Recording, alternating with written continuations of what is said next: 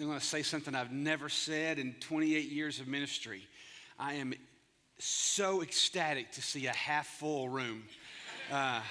This is the best thing ever, right? Isn't it great? Man, hey, listen, I was thinking, I went to bed last night and Michelle was like, you see what's going on in Nashville? And as we're singing that, it made me think a couple of things. One, hey, listen, what a word from Pastor Alexis. Like, this world is broke. It's supposed to be broke. You think Jesus didn't know that when he came out of the grave? You think Jesus didn't know that when the Holy Spirit came on us? It's supposed to be broke. But guess what? Who are we? The light of the world, right? Darkness doesn't self-correct, does it? Darkness does not self-correct. What has to happen? You have to inject light into it, right? And that's you guys. That's us. So today, we're coming here because we know that no matter what you can do, you can't stop the church. Can't stop it. No matter, I was talking with a friend of mine. I got to be real careful what I say right now because who knows? It's big internet out there. And that's one good part about our church attendance. Our church attendance is quadrupled during COVID because we know there's millions that are watching this thing every week. And so we're going to count those numbers and send more delegates to the SBC each year.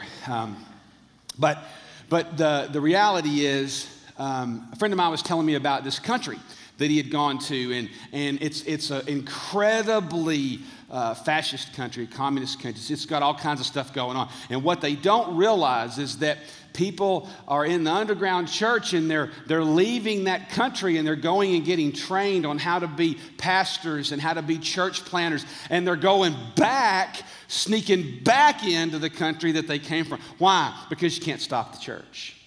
You can't stop the church, right? We are the light in the darkness. Aren't you glad? Hey, man, it's a good day. It's a pretty day outside, but it's even better in here, right? It's awesome. Well, listen, I want to ask you to do something just before we get moving in this thing today. Tonight, we are coming here, 5 o'clock, between 5 and 7. You kind of come when you want, but I'm serious. It's not like got a lot better to do. It's not like we can go all kinds of places. A lot of things are still in the in-between phases, and life's getting back to normal. Even the introverts are realizing how much they need people, and so all of you introverts are starting to realize, oh wow, it's actually people like Jason aren't too bad, that make you nervous. And so we're going to come together, introverts and extroverts alike, and we're going to ask God to do something. Let me tell you something. I believe it with all my heart, that the power of God is alive at Clearview. For a number of years there, we went left and right and middle and down and up and a little sideways. And it takes a while to, you ever turn, this is my staff knows exactly what I say when I say constant pressure. They know what I'm thinking. My favorite leadership axiom in the world is, how do you turn a battleship in an ocean? It takes a nautical mile. It takes a nautical mile to turn an aircraft carrier. How do you do that? Constant pressure on a small rudder. Constant pressure on a small rudder to just keep pushing it one way. And we're regaining traction at Clearview. But let me tell you why that's happening. Because we're asking for it. Did you hear me? We're asking for it. It's amazing what happens to a church when you ask the Holy Spirit to do stuff, right? But you got to believe that he actually will do it. So tonight we're coming on this campus and we're going to pray down some strongholds that are going to be listed. We're going to pray down some things that need to go away. We're going to pray up some things that need to happen. We're going to pray for student ministry. We're going to pray for Give Us Franklin, which is something that you're going to hear more about in the next few weeks. It's a vision that the Lord has put on my heart for the last 6 months. We've been working on it in different ways, and it's a big night. I'm telling you, it's a big night. And I really do hope you can be here for it. So today we're going to start a series that I'm calling Backstage. And it's about churches, And I kind of thought in the Nashville narrative, everybody wants the backstage pass. Everybody wants the VIP access. And the interesting thing about churches is that churches, we have a backstage too. In fact, I often tell people, when you see the kitchen to your favorite restaurant, sometimes you don't want to eat there anymore, right? And I'm going to tell you, churches have kitchens. literal and metaphorical. And we're going to look at an all access over the next few weeks of this thing. And I thought, why are we going to talk about this? Because if there's one thing COVID has taught us, right? If there's one thing the COVID season has taught us, it's how much we miss this place, how much we miss each other, right? It's taught us that. And it's true that we don't have to come here every Sunday. We don't have to be involved in every little thing the church does. That's not the point. The point is, though, if there's one thing I've heard from day one, it's I miss my church. I miss people. I miss the people of God, and you should miss that. So we're going to talk about that over the next 7 weeks as we look at a series of churches. And today we're going to talk about something a little bit interesting in terms of a specific church. And I want to start out by talking to you a little bit about a thought. And I guarantee you've had this thought, because I've had this thought. Have you ever come to a place, like let's maybe a job for all of you that have been in a career for a while. Have you ever come to a place where you start asking yourself, why am I doing this? Like, why?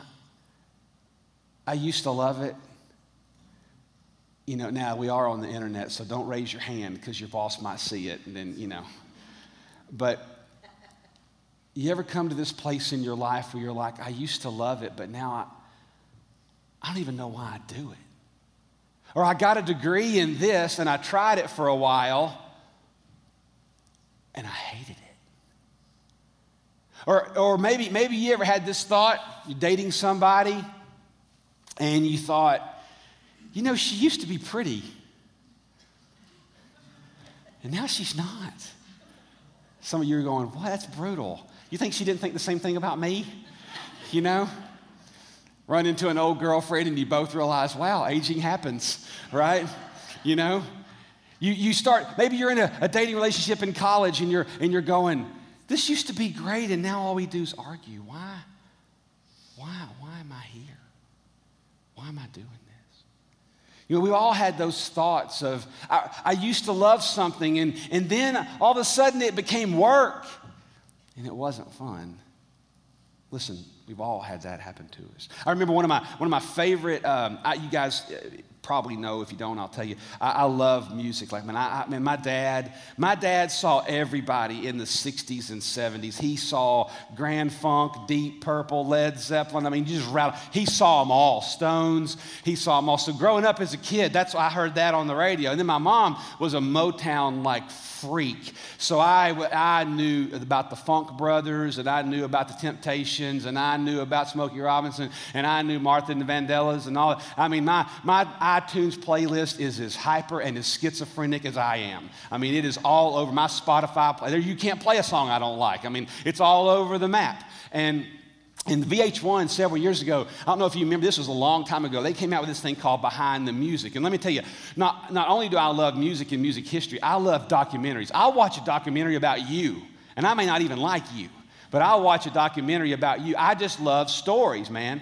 I love people's stories. I'm fascinated by how things got. And so Behind the Music was like made for, I watched every one of them, even if I hated the band, because I wanted to hear about their story. And then about probably 20 or 30 episodes into that thing, it dawned on me one day, this is the same show.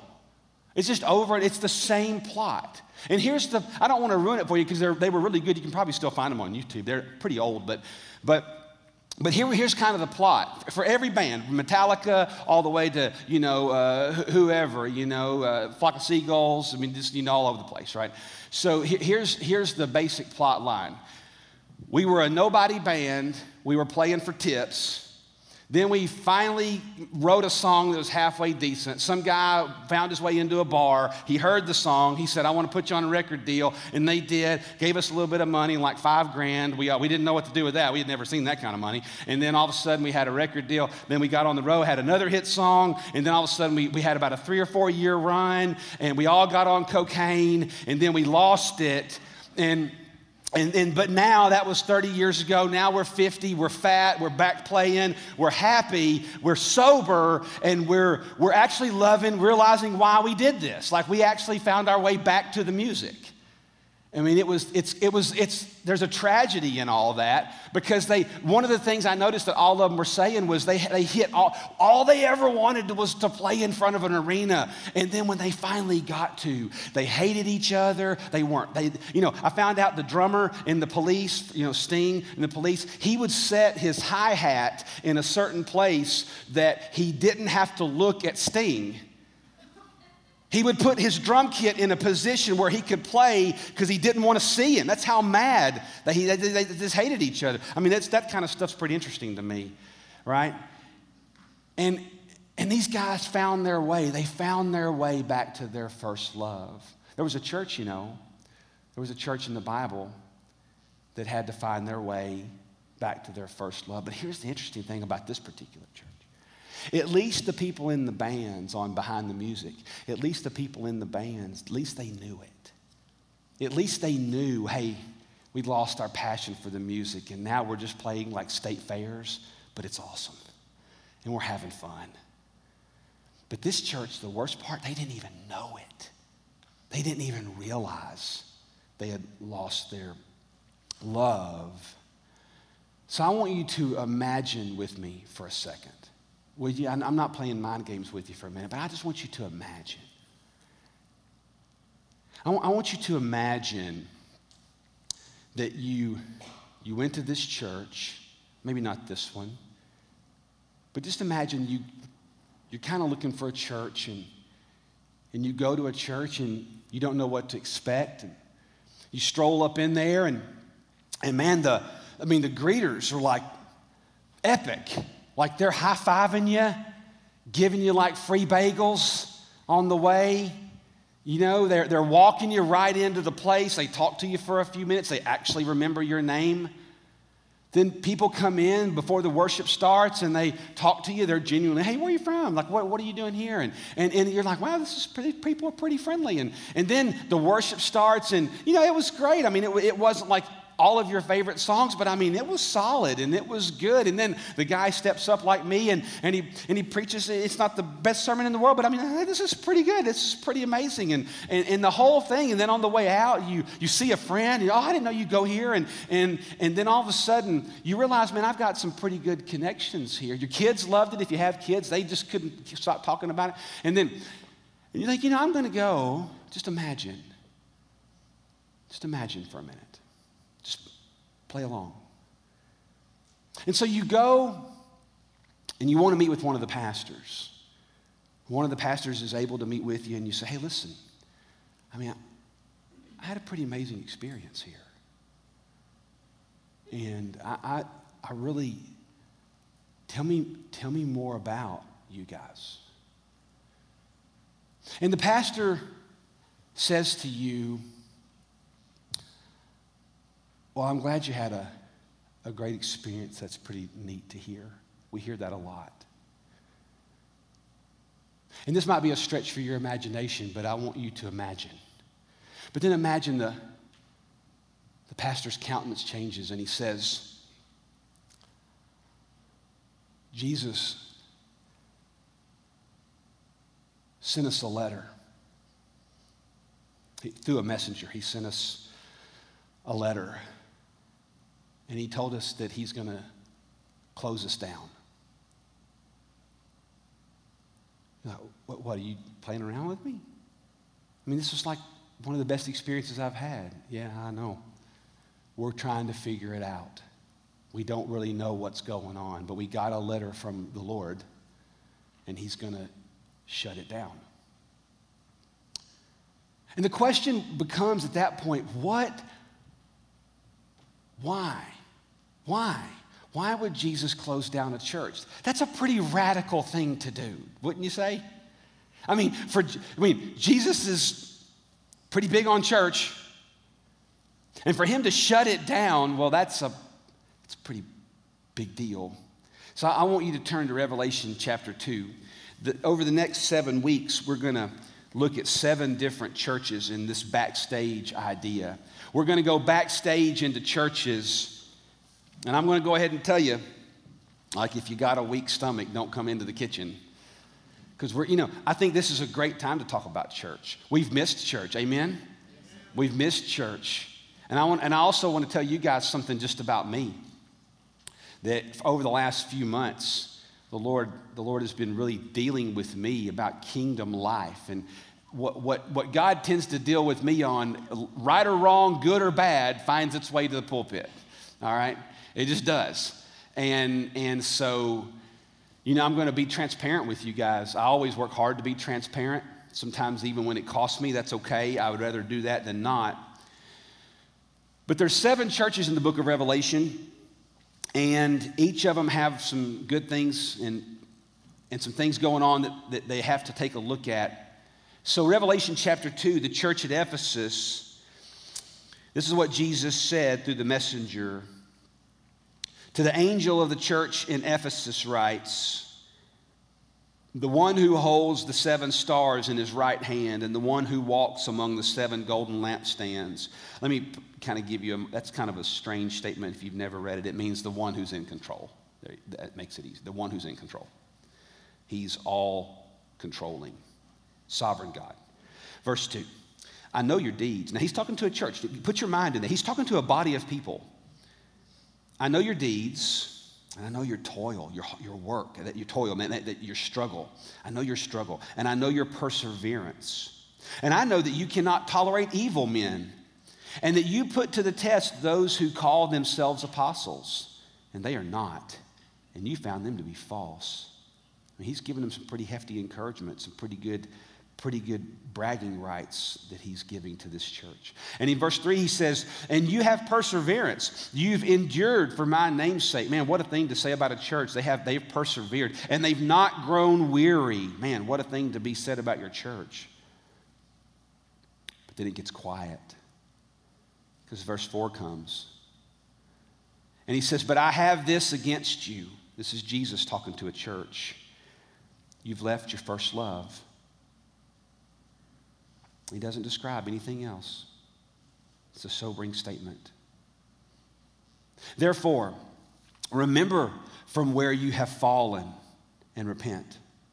And do the deeds you did at first, or else I am coming to you and I will remove the lampstand out of its place. That's the shutdown statement. I will take away the light unless you repent. Can you imagine God saying that to your church?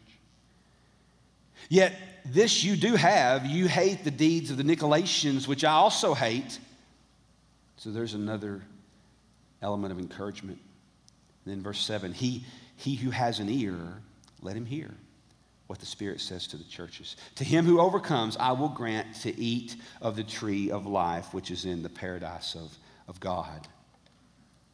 So what can we learn from the church at Ephesus? What we can learn is that we can be profitable in ministry and bankrupt before God. That's what we can learn. In a nutshell, we can learn that we can be profitable in ministry, but we can be bankrupt before God. Because when you look at these people, what you see is in verse 2 that ministry mattered. Ministry mattered. In fact, sound teaching mattered. Look in verse 2. He says, I know your deeds, and I know your toil, and I know in other words, I know your work. Ministry mattered to these people. He said, you've not grown weary. I mean, this is a total speculation, and I understand that. But I mean, I would suspect that when you came to Ephesus, the budget was good. It was solid. Ministry areas were pushing right along. There's maybe even some growth. They were well run. Excellence was a word among the church. We do all things with excellence. Everything looked good. Everything was tight. Ministry mattered. And people wanted good ministry at their church, and they wanted ministry to the community. And sound teaching mattered. Notice what he says right there. In the end of verse 2, he said, you've tested those who are apostles. You know, you don't test something without knowing how to do it, right? You don't test something by abstract. You got to know what you're looking for if you test something. So they knew they could spot heresy a mile away. They could spot it, man. They had sound teaching, so they thought. But then there's this whole warning. There's this warning that Jesus gives them. He says, hey, I'm going to turn the lights off. Boy, that's pretty heavy. It's pretty heavy. But what's the warning about? It's about verse 4. You've left your first love. Your first love. And you know what that made me think of? My thoughts immediately went to the Great Commandment. It went to the Great Commandment. What did Jesus say in the Great Commandment? I put it on the screen for you. Jesus said, you shall love the Lord your God with all your heart and with all your soul and with all your strength and with all your mind. And you shall love your neighbor as yourself. Jesus even said that all the law and the prophets hang on those two verses, right? Everything's encapsulated by that. And I want to tell you something, friends. When you look at this warning that we get, why would Jesus shut down a church? I'll tell you why he would shut down a church. Because if you're not doing that, if you're not loving the Lord your God with all your heart and with all your mind and with all your soul, with all your strength, and if you're not loving your neighbor as you would love yourself, well, then you're misrepresenting his heart. And he won't let a church continue that misrepresents his heart. See, we can have all the right doctrine in the world. We can have all, there's doctrine is great. Doctrine is great, but doctrine isn't enough. Great ministry is great, but great ministry isn't enough. Because if we lose our passion for God, and if we don't love him and keep him first, and then the last part of that verse, if we don't love other people, even as Philippians says, to put others' needs before your own, Williamson County, think about that. That's every county. That's not just Williamson County. That's America. When is the last time that we made an intentional effort to go to the back of the line? When's the last time we made an intentional effort to put anybody in front of us for any reason at all? It doesn't make us bad people. It makes us people that get sucked up into the flow of this world. It's what it does to us. So the question I kept asking myself is why would you leave your first love, right? I mean, why would you leave your first love? It's a big question. Why would you do that? And the only thing I can think of, and you can make it as theological. By the way, if you've been going to Clearview for any significant amount of time, you're probably catching on by now that I am self-described as my theology is about survival. My theology, the way I work out, the way I'm here to help you is to help you put into practice the theology that we have. My goal as a pastor is not to make you Bible smart. You don't need a pastor to do that. But listen, you can do that on your own. You can become Bible smart by yourself. I mean, I want to help you grow in the scriptures. Don't get me wrong. I do. My goal is to help you Monday through Saturday stay between the ditches. Right? Practical. Because to me, if you cannot take the teachings of the scripture and make it practical to 2020, it doesn't matter how much theology you know. So, in a non-churchy way, the way I'm going to answer, why would you leave your first love? The only thing I can come, and I pondered this a lot, by the way, on the beach, for what that's worth. I think it's about misguided cravings. You only leave your first love when something else looks better. See, there's this mythical idea, man. I told you I was going to be transparent with you. I don't have anybody in mind as I'm about to say this. There's no faces, I'm just telling you. A pastor and I were talking about a month or so ago. He's been pastoring in this county for, 15, 20 years. And we got to talking about the revolving door of church. And he said, I've just never seen anything like it. Like people just cycle through churches constantly. And I said, I know. I've lived here almost 20 years. It's really weird. See, there's this mythical idea that the perfect church is out there. That's a lie from hell. Down there. It's a lie from down there. Because let me tell you what you're going to discover. You can leave Clearview for better preaching. It is out there, regardless of what my mother says. It is out there. There is better preaching. You can leave for better worship. It's out there. You can leave for better student ministry. It's out there. You can leave for better room in the inn ministry. It's out there. You can find all kinds of stuff, but here's what you're going to find. The same jacked up, messed up weirdos are at every church you're going to go to. And the moment you go backstage, that's when you're going to see it. The moment you serve on a committee, all the gloves come off. The moment that you step in to lead a Bible study for the 11th grade boys or the 12th grade girls, or work with Jenny, and Tracy with all the snotty-nosed kids. And the moment you, listen, if you want to go to the perfect church, you can find them, but here's what you got to do. You got to sit on the back row, don't talk to anybody, leave before it's over, and just don't listen to anything. Just tune in for the worship. In fact, don't even do that. Stay at home.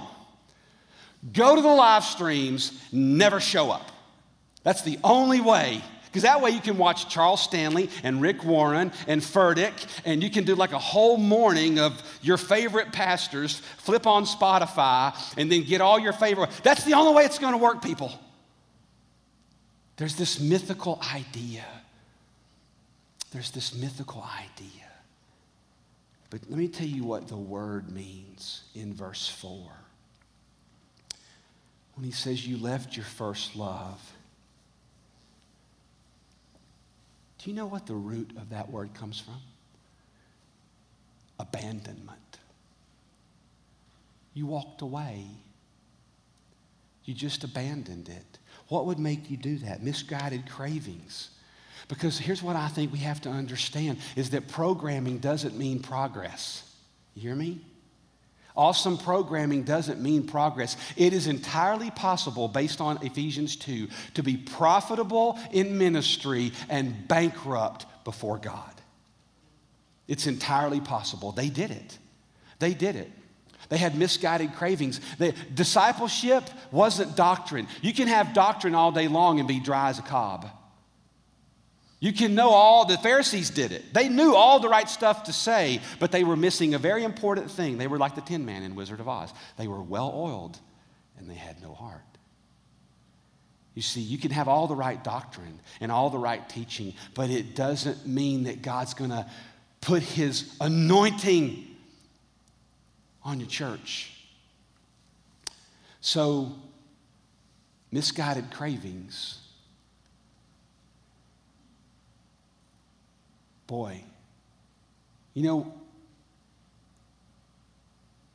a moment of just real transparency, I'll tell you, and there's a lot of names I'm probably going to leave out. I know I will, but one of the things I love, there's a lot I love about this church. You guys are going to have to treat me really bad to make me leave. Because I really love it here, and so does my family. And I've gotten to see you hurt and cry and be mad, and sometimes mad at me, and it won't be the last time. I've got to see life work here, and I really love this place. And the further I go into Clearview, one of the things I really love? I love it when I run up against people like the Kellys. They're sitting back there today, or the Denny's, or the Hicks. Run up against people like the Allens that have been here. And I'm leaving out all kinds of people. There's been many of y'all that have gone. When I hear about these people that have that have been going here. There's scores of people that they've just weathered every storm. They just weathered every storm. And they just keep showing up. And I want to tell you, man, that takes grit. It takes grit. You got to want to do that. But I was just telling a young guy yesterday, he's been dating some girls and he's in his 20s. And I said, man, let me tell you something, what I've learned after 23 years of marriage. Intimacy doesn't come through sex. Intimacy comes through mileage. When you know each other's story. When you've had the failures and the heartaches and you got sick and you had to go to the hospital. And you had a kid go off the rails 15 years ago. And you walked with each other through somebody's dad dying. Intimacy comes through mileage.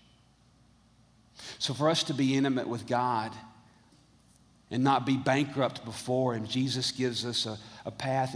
But I do want to ask you a question before we get to this path. Because this mythical idea that the perfect church exists, I think if you leave your first love, you have misguided cravings. Misguided cravings. You saw some twinkle, you saw some glitter, and you chased it for a minute, and it didn't pan out. And so I want to ask you a question, and I don't want you to answer it. I kind of want you to think about it for a few days. And here's the question that I put together, and it's an important question. It was an important question for me. And it's simply this. Have you been expecting Clearview to do for you what only God can do? Have you been expecting Clearview to do for you what only God can do? Because you see, only God can make you enjoy worship. That's not Alexa's job. Would you want it to be? Would you really want it to be up to Alexis and Zach to make sure that you had a good experience? I wouldn't want to leave it to any human for that. Would you really want to be up to me to be the prime source of your spiritual nourishment? Oh, wow. No, I mean, seriously. I know me. No. Would you really want to leave it up to Graham and our interns to be for your kids what only God can be? Would you really want to leave it up to Tracy and Shane and Jenny and Brian, John Gardner? Would you really want to leave it up to them to be for you what only God can be? I wouldn't. Listen, don't do that. Don't do that. That is a recipe for disaster spiritually. You see, Martin Luther nailed a 95 Theses on a door one day because he said, I don't need to go through a priest to get to my God. And so when you take the pressure off of Clearview to meet all your ends, guess what happens? The happy comes back. The happy comes back because you realize, for real, Jason has issues. They're apparent. I can meet with you after and tell you some. They're valid. I'm not being funny. Like you laughed. I'm just being 100%. They are there. I have massive insecurities that are very well hidden.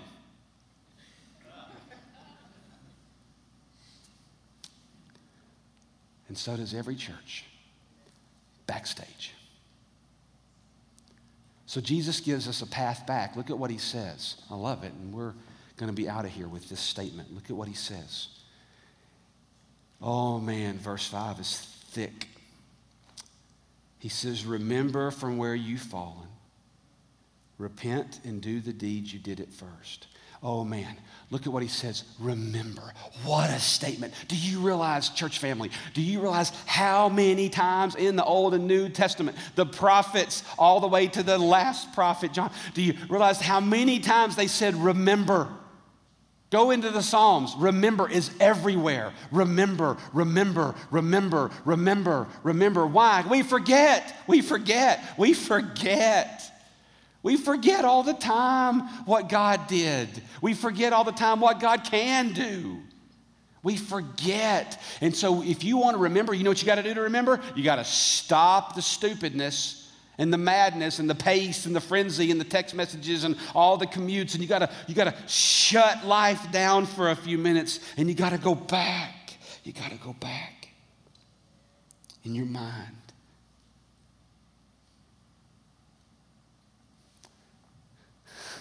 I went back this morning in my mind. It's a good tears. That little church, when I first repented and asked Jesus to save me. And I could see the green carpet. It was ugly. And I could see that upright piano in the left. It's all we had. I remember business meetings that were atrocious. At the age of 18, even I knew this was stupid. But I loved it because they loved me. And I remembered what it was like to have this holy God that said, I know all about you. Come on in. Come on in. Remember. Repent. And then I love what he says in verse 5. Do what you used to do. What did Henry Blackaby teach us in the early 1990s? He literally said in Experiencing God, if you left God, go back to the place where you remember you left him. What were you doing back there? What were you doing? You see, when we go back and do the deeds that we did at first, we love the Lord our God and we love people more than we love ourselves. And we don't ask Clearview to be for us what only God can be. So, we got a lot to learn from a church at Ephesus about misguided cravings.